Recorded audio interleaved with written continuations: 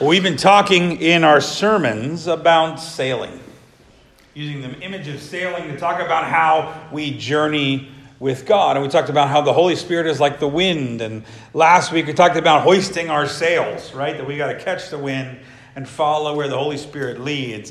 Today, it's a simple message. You can't sail by yourself. You cannot sail by yourself. Now, I guess you can if you're in like a little boat. If you get in a dinghy, you can sail by yourself. If you're on a little lake or a pond, you can go. But if you want to sail a big ship on open seas, it takes a crew. It takes a lot of people, each playing their part. It takes people knowing and having skills that they've developed and knowledge. It takes people that have gifts and abilities.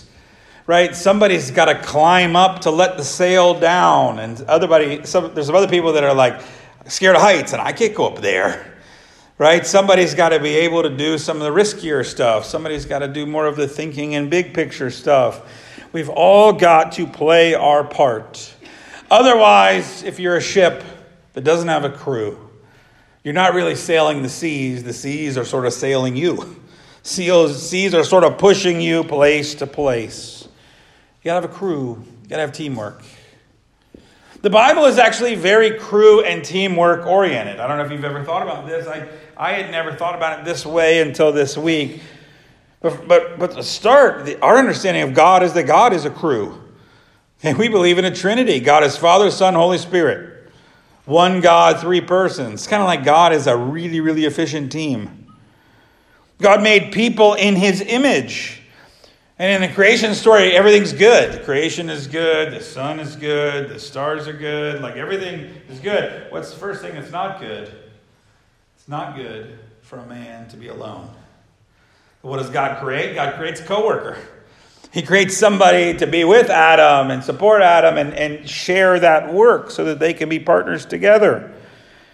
In the Old Testament, God calls a man named Abraham, who eventually has a family, and that family grows to be a nation, but it's always how they relate to each other. God is also always bringing messages, yes, to prophets and to kings, but always to the people. There's always a sense of team in the Old Testament. Jesus gathers 12 disciples, and they are very diverse disciples. Tax collectors would never have talked to zealots, and vice versa. These people were from all kinds of walks of life, and yet Jesus gathers them. And then at one point he sends them out. And does he send them out by themselves? He sends them two by two. Two by two. As a crew, they go out. They go out in teams. Paul works as a team. Read about the ministry of Paul. He's always recruiting team members. He's always got different people. He's writing to other places, and he's saying, okay, I'm going to send you Aquila and Priscilla. Most of the time, Paul's not sending just Timothy. It's Timothy plus somebody else. It's teams, it's groups, it's community. When Paul talks about the church, his image is that of a body. A body is many parts. Not all these parts have their part to play. And you got to play your part, or else the body suffers. Or if you try to play somebody else's part, the body suffers. Or let's look at this, something that Jesus said in Matthew 18. Verse 18. Truly I say to you, whatever you bind on earth shall be bound in heaven. Whatever you loose on earth shall be loosed in heaven. Again I say to you, if two of you on earth agree about anything they ask, it will be done for them by my Father in heaven. For where two or three are gathered in my name, there am I among them. Now, I don't think this is saying that when you're by yourself, God isn't with you. Okay, I think God is also with you when you're by yourself. But there's an amazing promise here. That in teams, when we get two or three people together, there's a different level of promise about God's presence. Like you can count on it. Okay, sometimes when I'm by myself, I'm not sure is God with me or is God not with me. When I start working with other people, God is definitely there, and the presence, the feeling of that presence sort of rises. God honors crews. God honors teams. This is an interesting moment in history for us. We live in a society that's always been incredibly individualistic. America, you pull yourself up by your own bootstraps. You mind your own business. Even in team sports, we know who the all-stars are. We know who gets the big contract. We are so individualistic. The thing is that the world is changing. The world is so uber connected now. I mean, I can get in my car, I can get on a plane, I can get to about anywhere in the world. Okay, for relatively easy logistics and for not all that much money. Like if you plan, you can get anywhere you want in the world. That is really new. Okay, 100 years ago, that was a very different proposition. Now, you can book your trip. Not only that, we can talk to people on the phone in almost any place in the world. In fact, not just talk to people, we can actually see their faces and look at how messy their kitchen is in the background. Okay? We live in a world where, this is the stuff that the Jetsons dreamed about. That's where we live. Okay? Where we are so connected. Where I can get on the computer and I can order products directly from companies all around the world. Of course, there's a downside of that too. Right? A trip up in another economy can really be a stumble in the United States economy. A virus from another country can suddenly shut down everything over here. So our connections, good and bad, but whether you look at it from a positive perspective, a negative perspective, you can't deny how connected our world is. How wildly connected our world is. There's a Jewish parable by Rabbi Shimon ben Yochai. It's of a group of people that are in a boat. They're all in this boat, and this one person in the boat gets out a drill and begins to drill a hole in the boat underneath of him. And somebody says, "What are you doing over there?" And the person says, "Well, what business is it of yours? I'm drilling underneath of myself." To which the people in the boat said, "Yeah, but the water's going to cover all the boat." We are all in the same boat, everybody. We are all in the same world. We are all breathing the same air. And what happens in this boat happens to everybody. And now in this world more than ever, we should have a sense of that. You cannot just look at what's happening in your world and try to pretend like the rest of the world doesn't matter. Because if we start leaking water over there, eventually water comes here. We have to understand that we are all part of a world, of a globe. We're all on the same big round ball, everybody. And we have got to get this sense of that. That means that the world has become both more local. We have to be aware of the places right here. But also more global. We can be and should be more aware of the world around the globe. Some people are calling it, we live in a global world. A more global and a more local world. More than ever, being a follower of Jesus then involves two things. And you've been hearing about them in what was already said and what I'm saying now. Two things that the church has got to pay attention to. Collaboration and partnership. Collaboration and partnership. Collaboration means we work together. We work together. We fit together. Like Paul said, we're all parts of the body and you have to play your role. And those roles have to fit together. Listen, you can't just come to church and consume church and then leave. You got to find your part. You got to find your place. You got to use your gifts.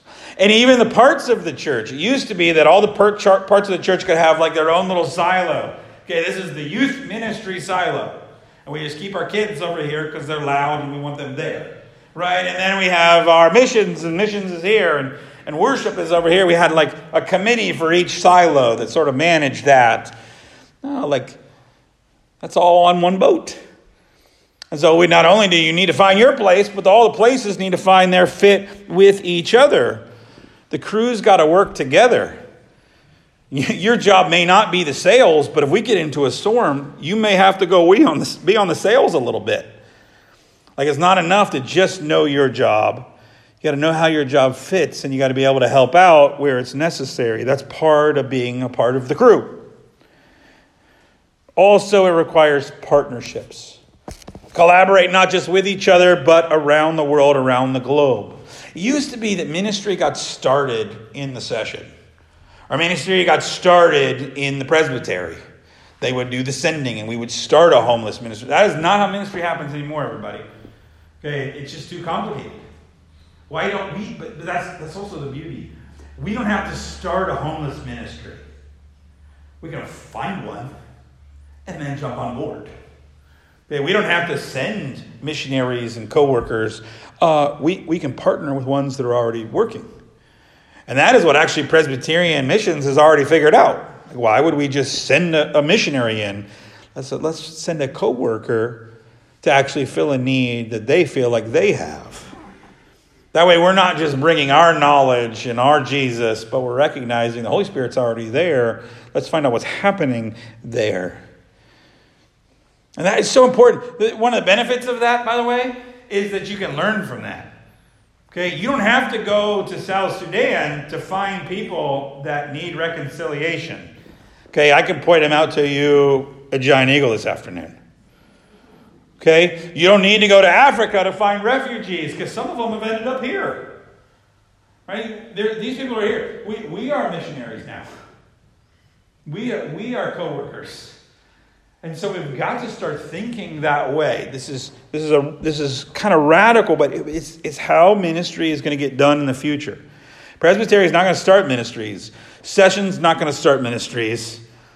It's going to be partnering with other ministries. Or it's going to be more grassroots.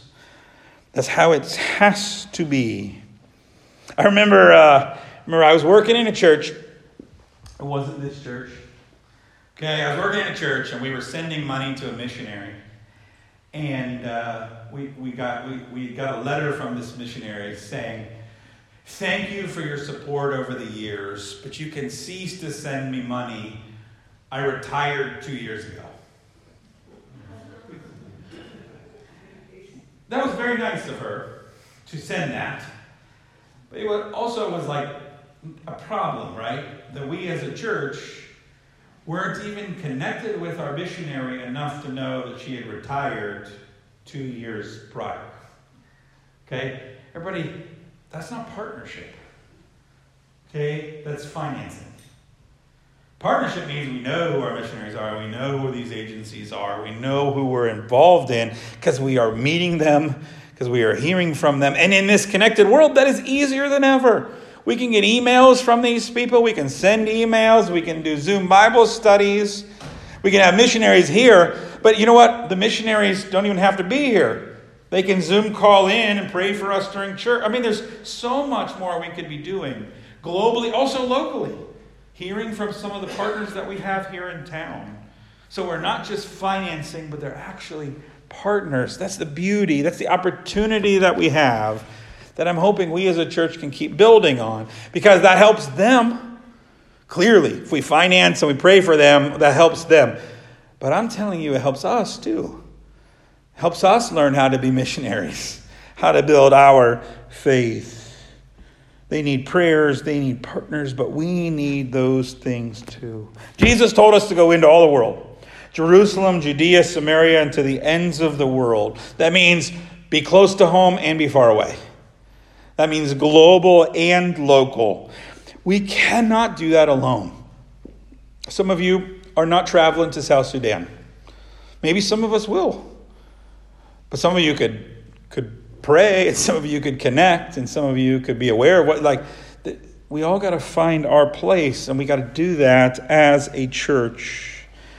We got to work together. We got to be part of the crew. Let's pray. Lord, teach us to work together. Captain us into this world. Help us to navigate our way to partnership and relationship to bring glory to Jesus Christ our Lord in all we do. In the name of the Father, the Son, and the Holy Spirit we pray. Amen.